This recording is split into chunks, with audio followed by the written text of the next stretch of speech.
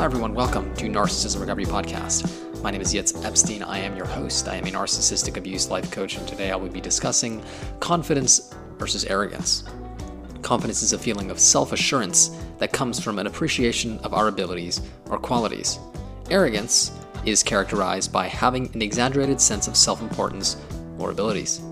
In this podcast, I'm going to discuss some of the fundamental differences between confidence and arrogance and discuss how to develop healthy and strong self-confidence. Before we jump into today's show, just a small word from our sponsor.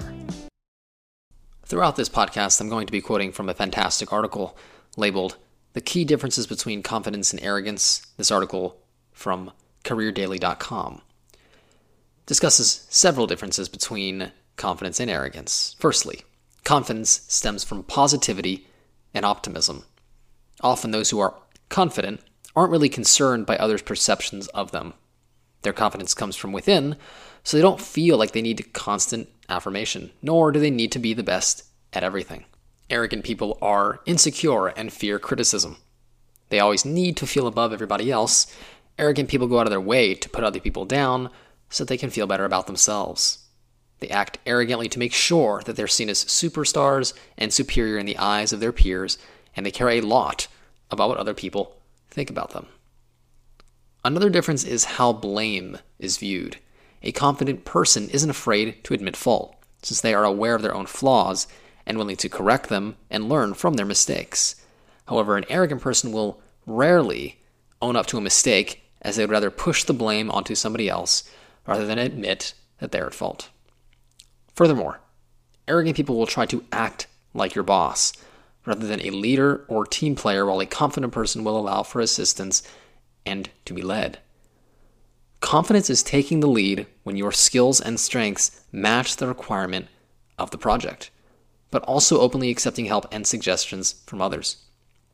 Arrogance is wanting to take the lead all the time, regardless of whether another person would be better at the role. An arrogant person won't take anyone else's idea on board, either by rejecting them or through criticism. Instead, they will act upon their own ideas and expect everybody else to follow them unquestioningly, as they feel that they should be treated as superior. Next, a confident person will make time for other people with regards to their relationships, while an arrogant person will usually only have time for themselves. Confident people will actively listen and make time to do so, showing an interest in the conversation and adding to it when appropriate. Whereas an arrogant person has no time for anybody else's ideas, as theirs are more important.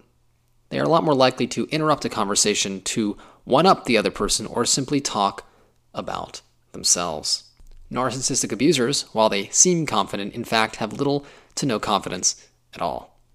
Narcissistic abusers' confidence level is so low that if you ever to hint to any shortcoming, it awakens shame about the true self that has been humiliated and ultimately denied.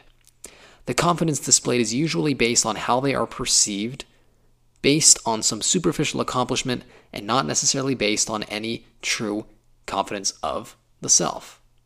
Many of the aforementioned traits of arrogant people can be seen in narcissistic abusers who lack any form of core ego strength and defend their fragility of the fragile self behind a shell of false confidence and a domineering persona. So how does one develop healthy and strong self-confidence? The first step is to know who you are. Only if you have self-awareness can you know the individual qualities you possess and therefore be confident in your uniqueness. The second is setting boundaries and saying no. When you affirm your self-respect and assure others don't violate your boundaries, you protect your dignity, which translates into feeling more secure in yourself. The next is developing healthy interconnection with other healthy and confident people who validate you and see your worth, as well as respect your boundaries and differences.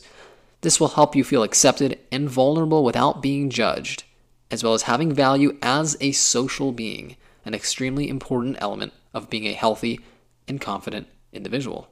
If you struggle with a low self-esteem or struggle with having an inflated ego, it can wreak havoc on interpersonal relationships and on your mental well-being.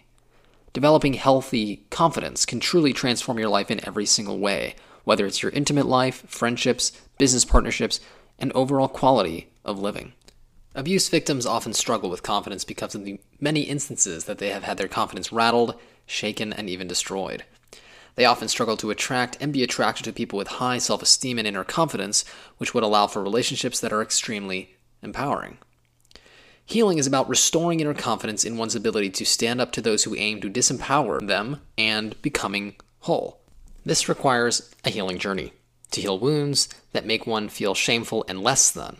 When one is healthy, they are in a much better position and feel much better about themselves and ultimately more confident as a result.